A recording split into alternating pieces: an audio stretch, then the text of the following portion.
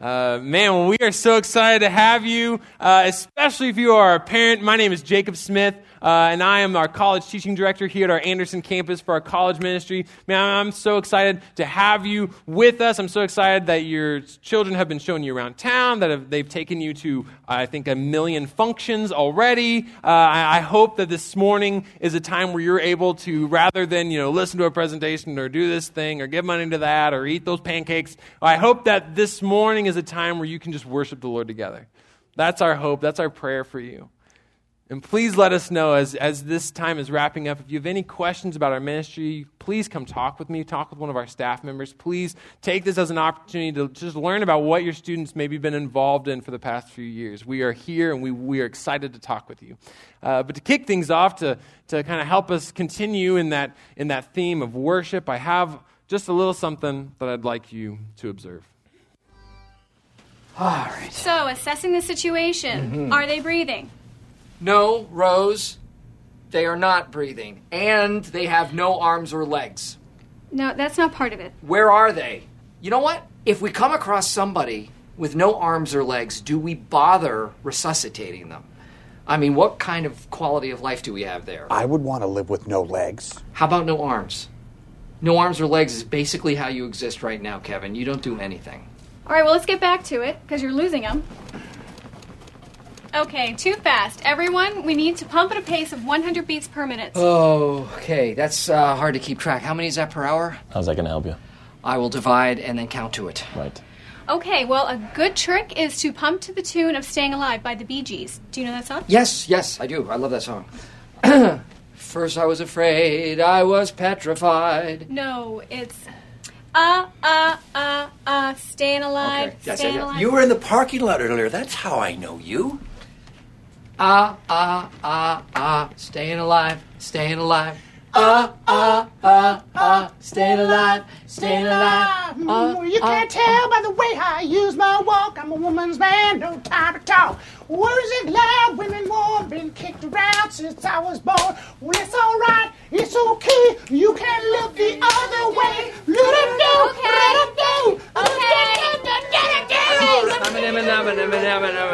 Staying alive, staying alive. Yeah, okay, you didn't maintain 100 beats per minute, and the ambulance didn't arrive because nobody called 911, so you lost them. Okay.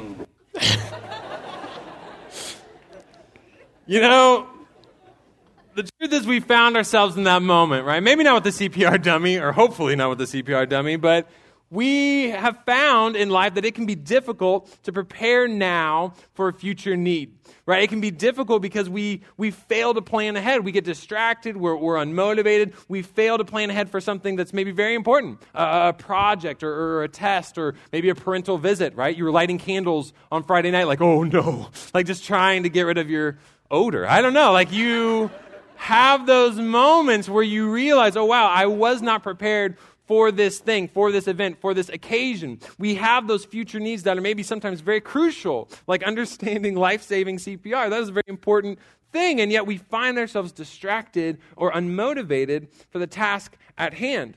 Now, what's incredible is that we as believers, as people who have placed our faith in Jesus Christ for the forgiveness of our sins, what we have is an incredible opportunity to prepare and plan now for the Lord's purpose, for a future opportunity. That's what's beautiful about our gospel. Jesus Christ stepped out of heaven and onto earth to live and die and rise again for our sake, so that anyone who might call on his name might be saved. Right? We are saved by grace alone, through faith alone, in Christ alone. But what's beautiful about that is it's more than just us having our slate wiped clean, having our sins forgiven, our account set to zero. Instead, we are also given his righteousness. But more so than even just being afforded his righteousness, his character, his heart, as we learned last week, what's incredible is that we are, as a family, as sons and daughters of the Lord Most High, who are no longer children of wrath, but have been adopted into a new family, we are given a purpose.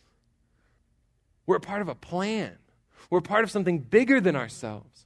That's what's incredible about the Christian gospel, is that's more than just about you. It's about more than just what it does for you. Instead, it places you in line of a bigger, as part of a bigger plan, a bigger purpose. The Lord has a purpose for all believers, that we would build a community that worships him.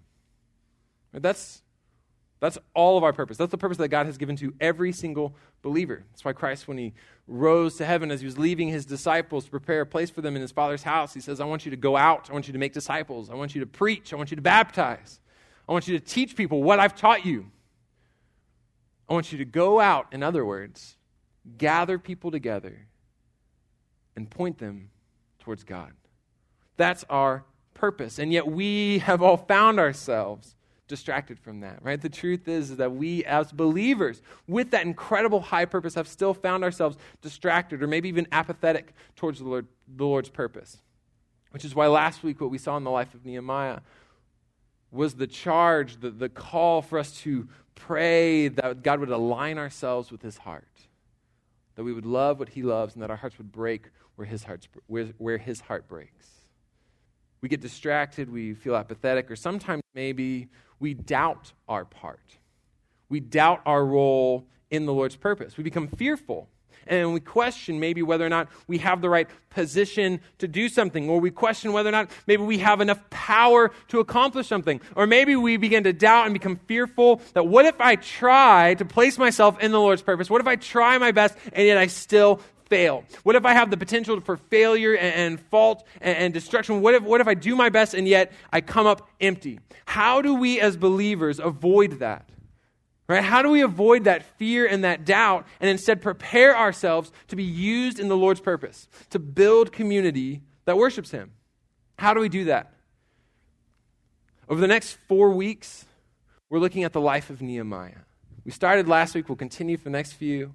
And we've been looking at the life of Nehemiah, a person who was aligned with God's heart, who followed God's plan, who gathered God's people into a community that would change their culture. Nehemiah was a person who saw the brokenness in his midst and decided to build. That's who he was. That's what he did. That's how the Lord worked through his life. Last week we saw in particular the fact that Nehemiah aligned himself with the Lord's heart and what it loved and where it was broken and how it moved towards that brokenness, how it moved towards those needs. His people who were facing destruction and danger, which was all brought about from their distance from God, right? We saw that. But this morning, we'll see that his heart did more than just break. Instead, he also moved. We'll see his alignment not just with the Lord's heart, but we'll see his alignment with the Lord's purpose, how he trusted the Lord despite his doubts or fears of failure, how Nehemiah and we ourselves can bring people together and build community that points to God. We're going to recap a little bit, Nehemiah chapter 1, verse 11. If you have a Bible or if you want to go there in an app or whatever, however you want to get there, Nehemiah chapter 1, verse 11. This is where we ended last week, where we discovered at the very end of the first chapter, after Nehemiah had heard the needs of his people and his heart was breaking, he was praying to the Lord and fasting, we found out at the very end that Nehemiah was not just some guy who was praying about the needs of his people, the Jews who had gone back to Judah, who had gone back to the city of Jerusalem, who were at the temple which was rebuilt, and yet were still suffering, were still in danger, still could not worship God because their walls were broken. When Nehemiah knew about that, it broke his heart. He was praying and fasting, and we found out at the end of the chapter that he was actually in a position to do something because he was, chapter 1, verse 11, Nehemiah, we discover, was a cupbearer for the king. So then in the month of Nisan, in the 20th year of King Artaxerxes, when wine was brought to me, I took the wine and gave it to the king. Now previously, I had not been depressed in the king's presence. All right, so essentially what we see here is Nehemiah recognizes that, you know what, I actually am in a pretty good position. Right? Not maybe the best position, maybe not the most powerful position, but he recognizes the Lord has placed me in this place with a purpose in mind, right? There's an intentional reason why I'm here. Now, he could have doubted that position, right? He could have maybe even feared a lack of opportunity to do something about the needs, to move towards the needs of his people. His position, yeah, I mean, it's trusted, it's significant to be the cupbearer, but you were also not just a trusted person, but you were also incredibly disposable. Essentially, what would happen is that you would bring the king's cup to him, the wine or the drink, whatever it might be. He would bring it to him, and he would, be like, oh, great. But if the king maybe had an inkling, he was like, hey, you know what? That actually might, I don't know, this might be poison, so could you just, try it first, right? Because I'm the king. I don't want to die from drinking poison, so how about we'll see how you do. Check in with me in the morning. We'll see. Maybe I'll drink that wine. You were a guy who essentially was, a trusted advisor, was there next to the king, but also you were the first person to die if poison came into the equation. That was just, you were the first line of poison defense. And so Nehemiah knew that. So he's like, you know what? My position maybe is disposable. I'm there, but yet I'm not quite, because he also maybe would have opportunity, or he would maybe doubt his opportunity to share with the king. Because kings at that time and to this day probably don't really listen to the policy ideas of their support staff, right? Old Barry Obama is not going to question his driver about what do you think about trade embargoes and import tariffs? That's not going to be a conversation that they have. His driver's not going to be setting those policies in motion because he's just support staff. That's what Nehemiah was. He was just sort of there to make sure the king was provided his cups, had his wine, had his drink. And yet, what we see incredibly in the life of Nehemiah is, despite the potential to doubt or fear, what we see is he trusts the Lord, and he's patient. He's very patient. He waits on the Lord to provide opportunity. That's why we see right here the month of Nisan, right?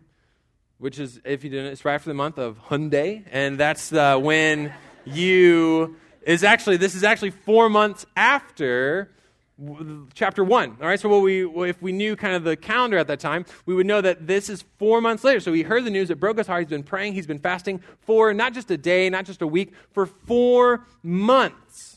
He's been going before the Lord, praying, fasting, mourning about the needs of his people. And what we see is that he's been doing it basically on his own. He hasn't led on to the king. That's why he says, I had not been depressed in the king's presence. In other words, he hadn't pressed the issue yet. He was waiting for God to create the proper opportunity, the optimum moment for that request. We do this, right? Our parents maybe are with us. We know where our parents are. We remember those times where we had to wait for the special moment to ask that special request of our parents, right? Maybe we wanted to go on that weekend trip. We wanted to go out to do that thing. We wanted to buy this object or go on this date or whatever it might be. We knew that, hey, you know what? I can't just make that request just willy-nilly anytime. I'm going to have to wait until they're super duper happy, right?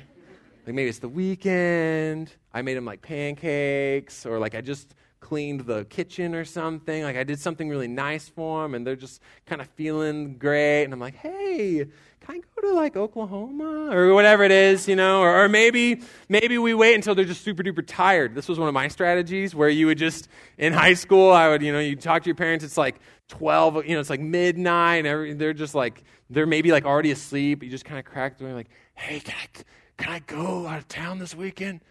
And you just sort of hear like, and you're like, okay, great, thank you. And then you're just kind of done. And then you're like, hey, we talked about this. Why are you questioning me? You approved. Like you have this idea. You knew your parents, right? You know your parents. Maybe even this weekend when they came in, they're like, oh, I'm so excited to see you. You're like, oh, I am too. Oh my gosh. Oh, Target's right there. That's so crazy. Maybe we should just go look at picture frames. I don't know. And you know, like there's an opportune moment to make that request. Nehemiah recognizes, you know what?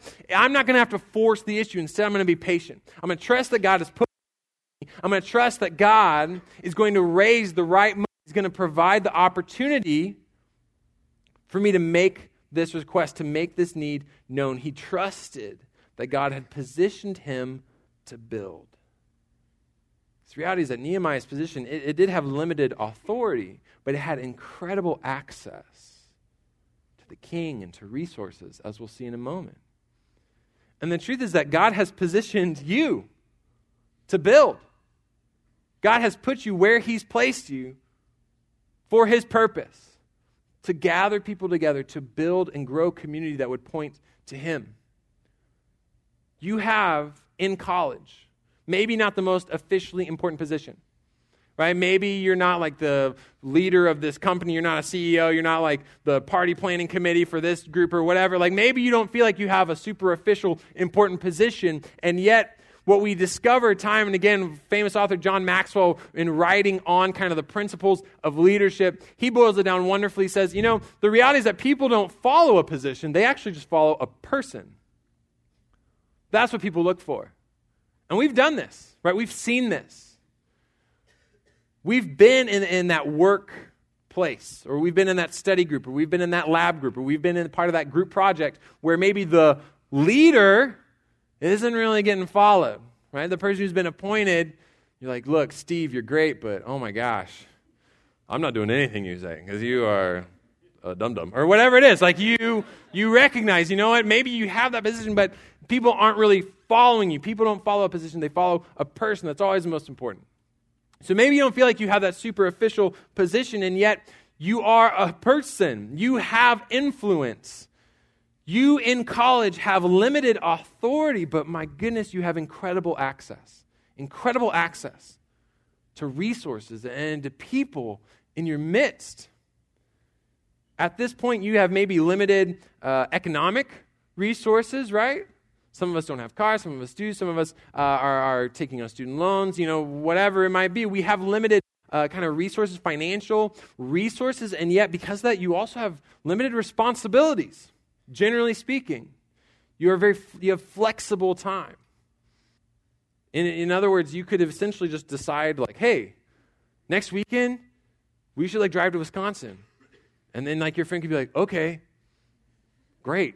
If I wanted to drive to Wisconsin next weekend, I'd have to fill out a government application. I don't know, I have children and a mortgage, or not a child, not children, but I have these things in my life that tie me down. Your parents have responsibilities that they're kind of grounded with, and you're more limited in that. You're more flexible in that, generally speaking.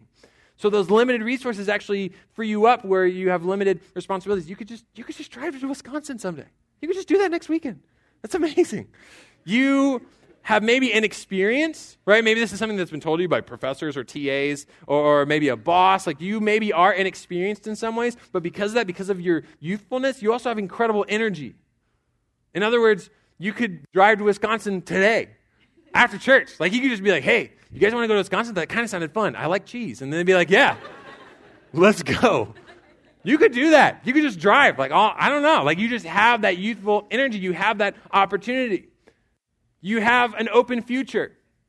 Right? For some of us, that's really stressful. Some of us are like, yeah, man, I just want to close that down. I need to get that future locked in place. But what's incredible about that open future that can be stressful or uncertain at times, that basically provides incredible opportunity. To put it in the Wisconsin framework, you could move to Wisconsin today. Why not?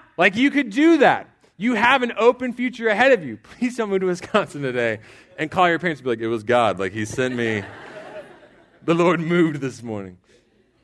But you have that open opportunity. You have maybe limited authority, but you have incredible access, not just in those things that are available to you in terms of resources, but also in the opportunity that you have with people. In college, right now, just specifically in College Station, you have access to so many people who are desperate for meaningful community. College Station alone. Bryan College Station. Blinn campus. Just the Bryan campus for Blinn College has 13,000 students in it right now, or just over. 13,000 students, all right? Texas A&M, just the College Station campus, 58,000 students. In other words, there are 71,000 students, college students, right here, right now. 71,000 students. If we remember last week, what we saw statistics from the Society for the Psychological American Psychological Study Association. They found that over the course of college, about 50% of students go to counseling. Now, what's interesting about that is I've talked with counselors in our area. I've worked with counselors in our area a lot of times because of my ministry context. I've gotten to know different counselors, referred students to them, and what we've found, or what I've heard from these men and women, is essentially, one guy in particular told me how when he looks at his client base, right, many of whom are students, when he looks at his client base, he's found that probably about 80%, 4 out of 5, 80% of his clients wouldn't have to come back if they simply had meaningful, God-focused community. 80%. So if we break that down in numbers, right? So let's say that the half that go to counseling, let's just pretend that the half people that don't go to counseling are great, which is not true. But let's just say that the half that go to counseling, we're just looking at them. That means we're looking at if 80% of those people could, all of it, they desperately need God-centered, meaningful community. That means we have 28,000 people, college students, not just people, 28,000 college students in our midst who desperately need meaningful community. All around us, in our classes and in our jobs, in our labs, maybe in our apartments, maybe at our houses, maybe in our organizations, maybe sitting next to you right now. 28,000 students. It's more than that. What's tragic is we actually did an informal poll a few years ago. It was started by George Jacobus, wonderful college pastor over at Central Baptist. He was like, hey, let's kind of get a basic idea of how many students do we have in small groups? How many students do we have in community? So we're looking at home groups, we're looking at Bible studies through different organizations, student organizations, just kind of, the like BSM, stuff like that, parachurch ministries. How many students do we have probably just in Bryan College Station as a whole in small groups? So he took it upon himself. He talked with all these different churches, all these different parachurch organizations, all these different ministries, all these different student organizations. And what he found is on the high-end estimate of how many students are currently in some sort of small group, some sort of meaningful community. We have about 2,000 students total of 71,000. There's an incredible need in our midst, which means there's incredible opportunity for us. God has placed us here with a purpose. God has equipped us with a purpose. God has moved us and brought us to this moment that we might bring other people together, build community, and point them towards the Lord. Nehemiah saw that. He trusted the God. He was patient in those moments. And eventually that opportunity arose. Chapter 2, verse 2, the king finally says to Nehemiah, "Why do you appear to be depressed when you aren't sick? What can this be other than sadness of heart?"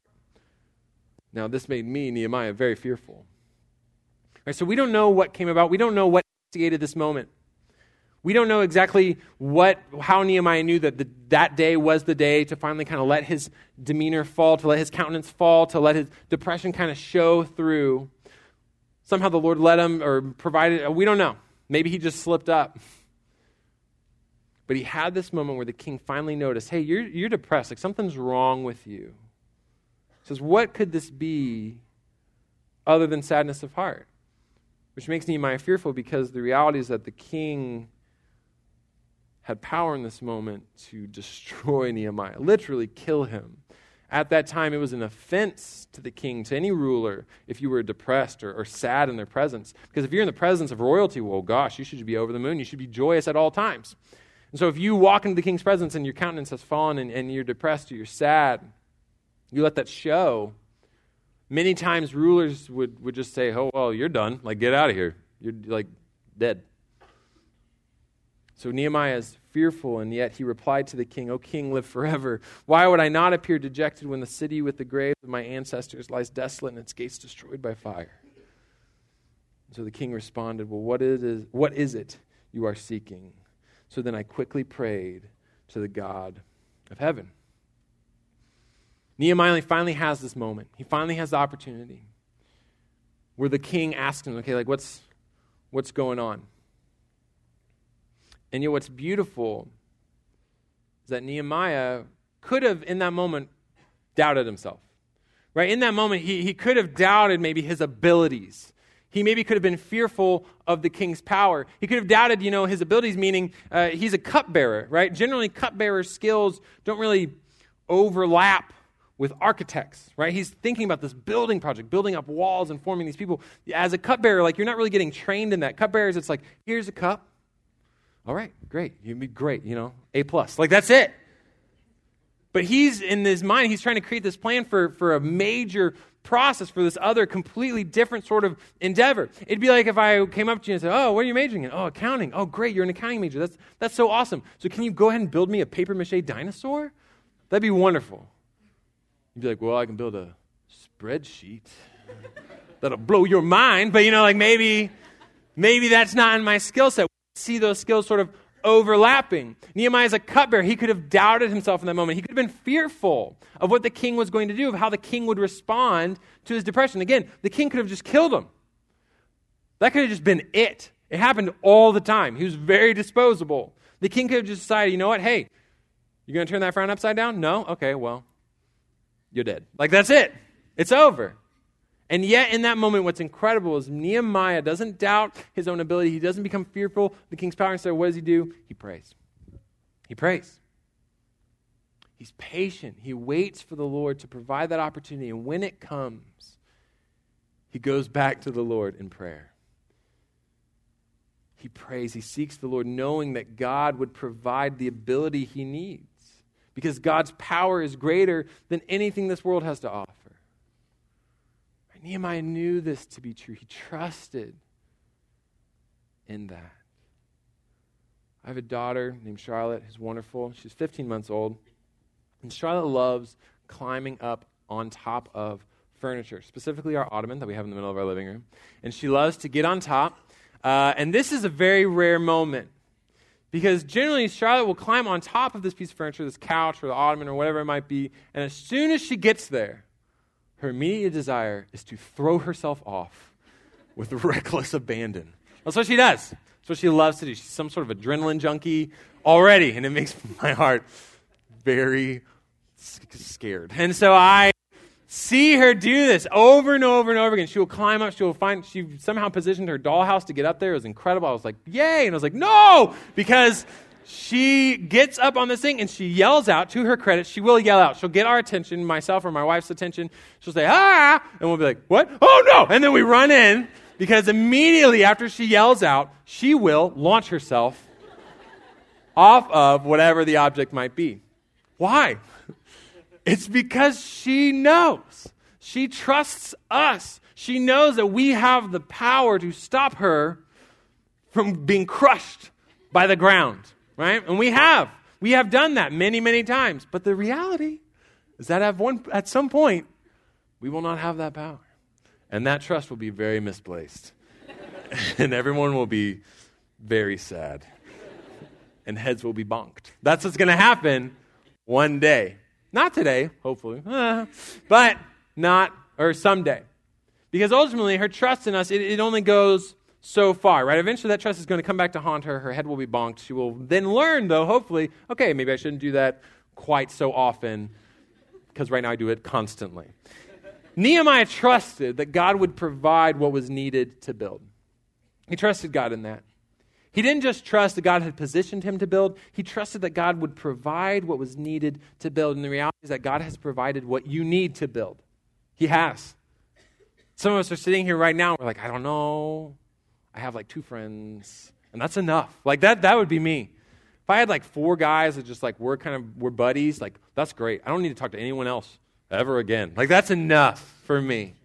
Some of us are there. Some of us be like, well, no, maybe I want to know more people, or maybe I would gather people, but I just don't have the skill set. I don't have the ability, right? I just don't know what to say. I don't know what to do. I'm really boring, whatever it might be. We feel as if maybe our abilities aren't up to par, that maybe we don't have, we're not equipped to find common ground or connection with people. But the reality is that, man, if you are in college right now, you have incredible ability to find that common ground, to find that connection with anyone. Anyone. Is there anyone here right now who is an Aggie puller? Okay, good. Well, it's a little sad, but it's good. Aggie puller. We'll just move on. No, I'm just kidding. So an Aggie puller, what this is, it's an organization at Texas A&M that's amazing. I discovered them last night, and my life will never be the same. Because this is an organization who, by their own definition, the members of this organization design, build, and test Texas A&M's quarter-scale tractor. which you're thinking, what is a quarter scale tractor? I've seen tractors. I think they're a pretty good size. Yet some people look at tractors like, you know what? I want that to be 1/4 of its current size. And so they build these things, quarter scale tractors. So the Aggie Pullers, what they do is they create a Texas A&M branded quarter scale tractor to compete at the International Quarter Scale Tractor Competition held each May. This year it's in Iowa. Start making plans. And our puller team, this is what's amazing.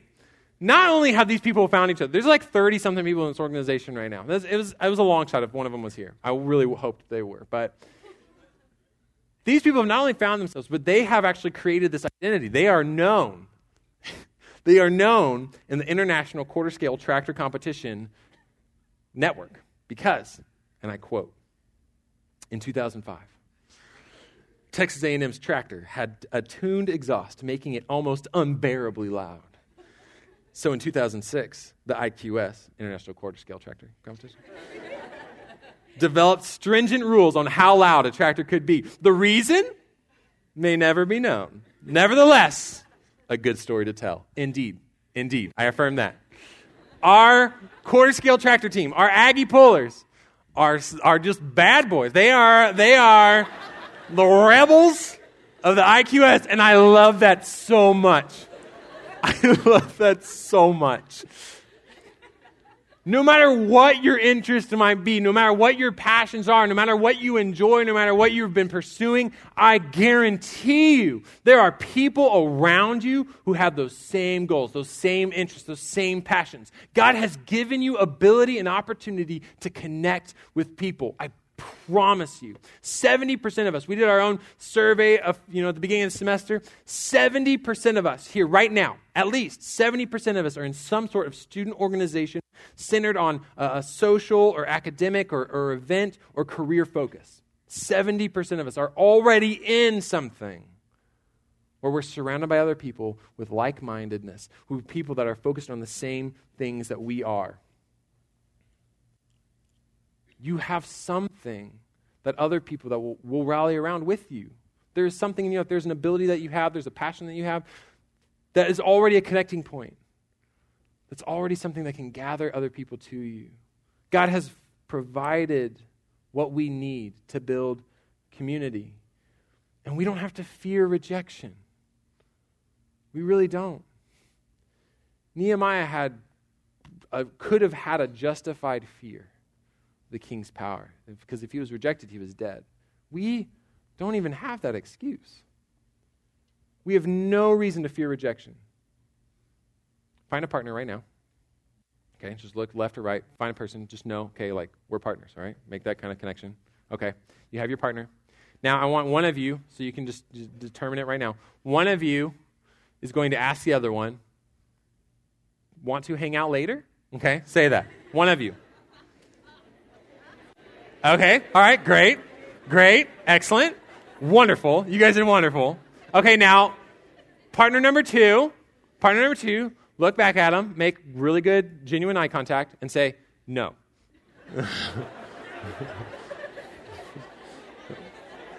Okay, I didn't hear it, but I trust it was there. I trust you said it. And you know what? We're all okay. We all made it. We survived that moment. That's what happens. That's what rejection looks like in our context. If you try to gather people together and you try to pull them together and you want to maybe initiate something, or you say, hey, I want us to get around this thing, or I want you to, we should watch this game, or we should eat this meal, or we should go to this event, or watch this concert, whatever it might be, the absolute worst case scenario is that person is partner number two, and they look at you and say, no. That's it. That's amazing. That's amazing. The Lord has placed us in a place. He has given us ability. He has taken away any fear that we might have of the powers that be that stand in our way of gathering people to build community. Nehemiah was patient. He prayed. And what's incredible is he also made a plan in the midst of that time. King confronts him in verse 4, as we just read. In verse 5, after praying quickly to the Lord, Nehemiah said to the king, well, if the king is so inclined and if your servant has found favor in your sight, dispatch me to Judah. to the city with the graves of my ancestors so I can rebuild it. We're not going to go through all the verses, but what actually 6 through 7 are is Nehemiah just laying out what he needs for that task.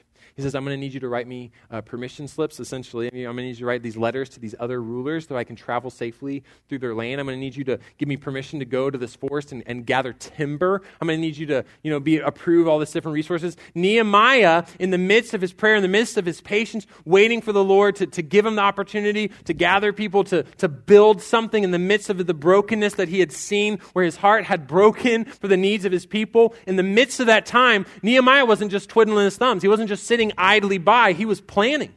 He was preparing. Nehemiah had thought through, where would I get this timber? Who would I need to talk to? How do I go about this? How can I bring together some sort of plan so that I can be used for God's purpose? Nehemiah trusted that God would use those plans in some way. He didn't know that the plans would work out the way that he intended it. What we'll find later in the book is they don't. It goes very different.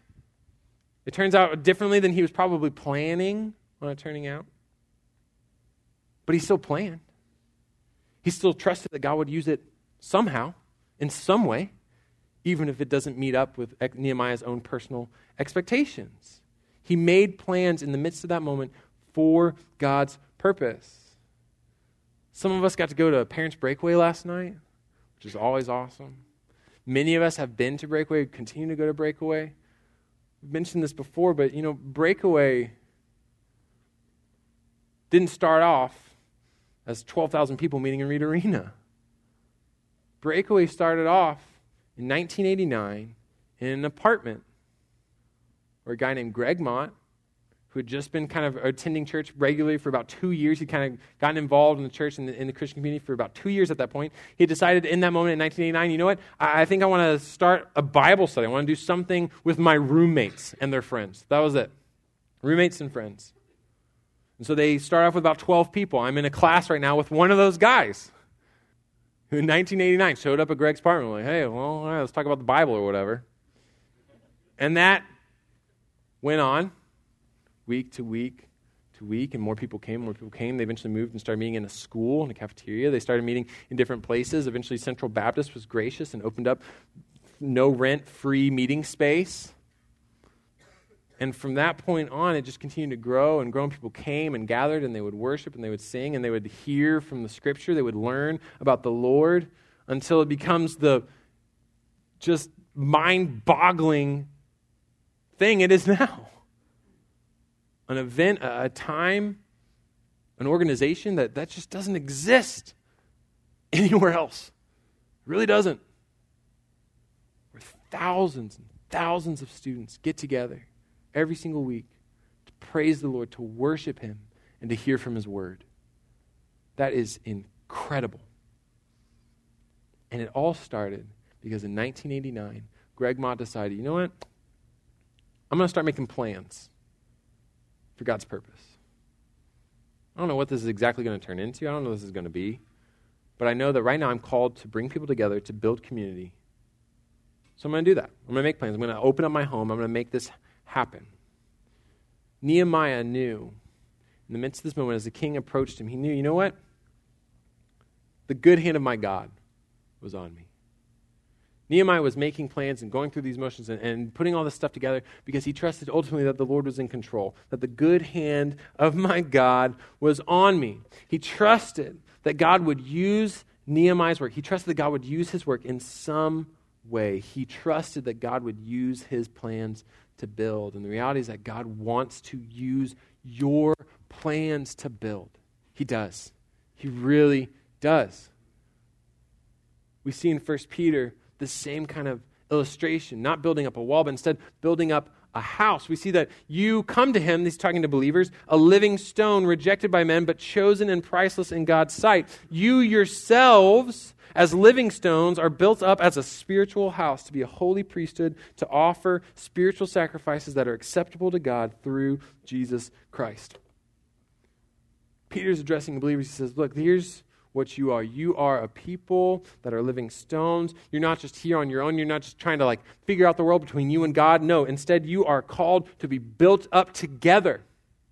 Spiritual house, a place where people can come and offer sacrifices to the Lord. In other words, you are called as believers to bring people together to build community.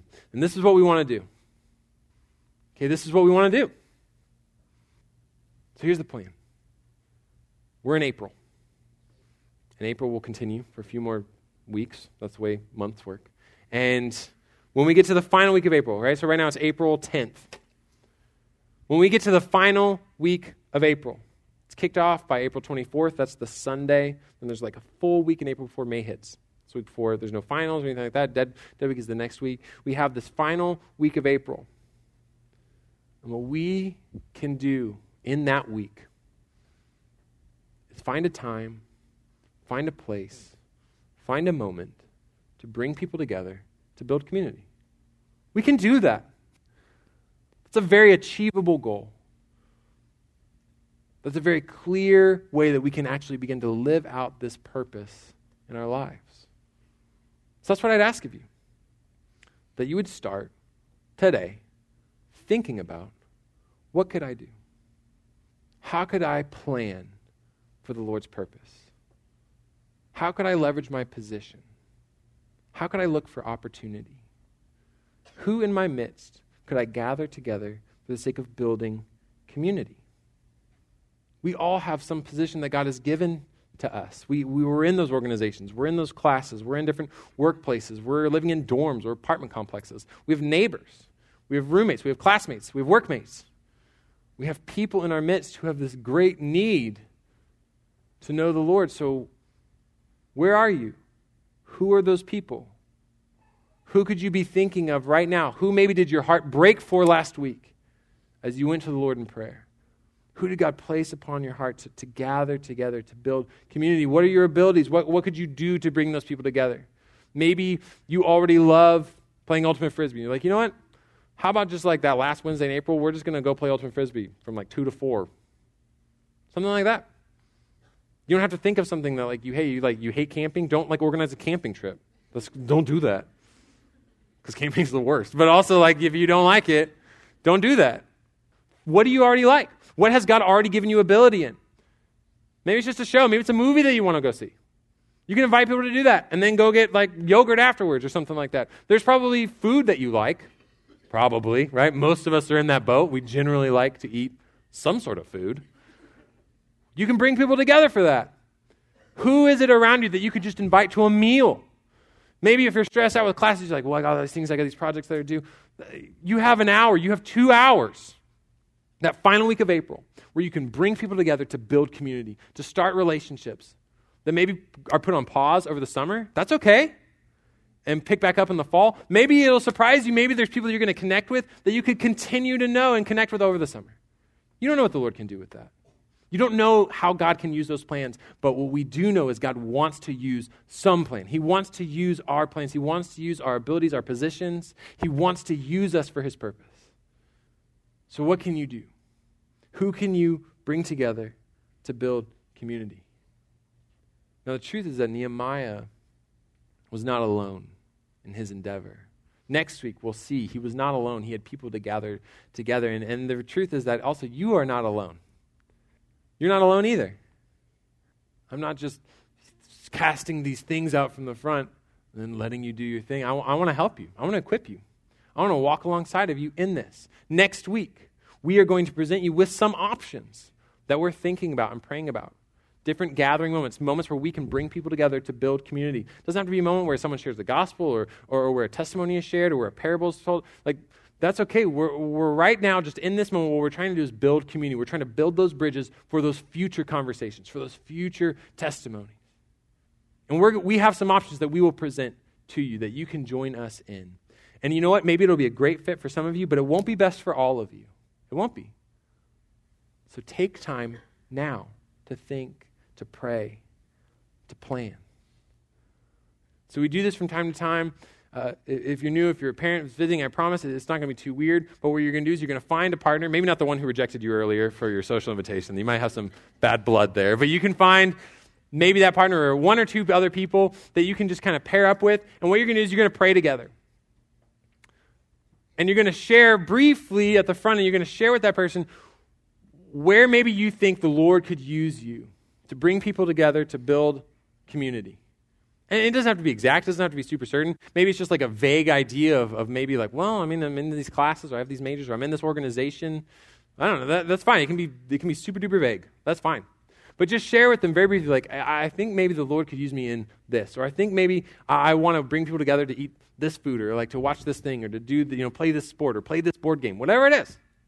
Share that briefly with that partner, and then take time to pray together. Ask that the Lord would begin to formalize or form those plans in your mind, and then to use them for His purpose. Find that partner, start sharing, pray together right now. Ready, set, go.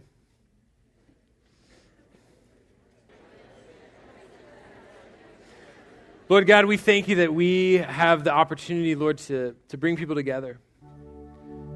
God, that we have been given positions of influence, God, abilities that people can gather around. Lord, we thank you that you've already been at work, maybe preparing the hearts of others to say yes to our invitation, to come hang out for a meal, or come hang out with our roommate. Or Lord, we thank you that you are already at work, that, Lord, you already know what those events are going to look like. God, you already know how those moments are going to play out. So God, we just ask that we would trust you with those times. God, we would be faithful to be a part of this purpose. God, that we would have those moments where we gather, not just the friends that we know and love already, but there would be new people there. Many of whom, hopefully, Lord, are people that don't have community elsewhere, that maybe are not in relationship with you in the slightest. God, we ask you would open our eyes to see who those people are. God, you would move our feet to put plans in place that you could use for that purpose. Lord, we trust you. We know that you can use us.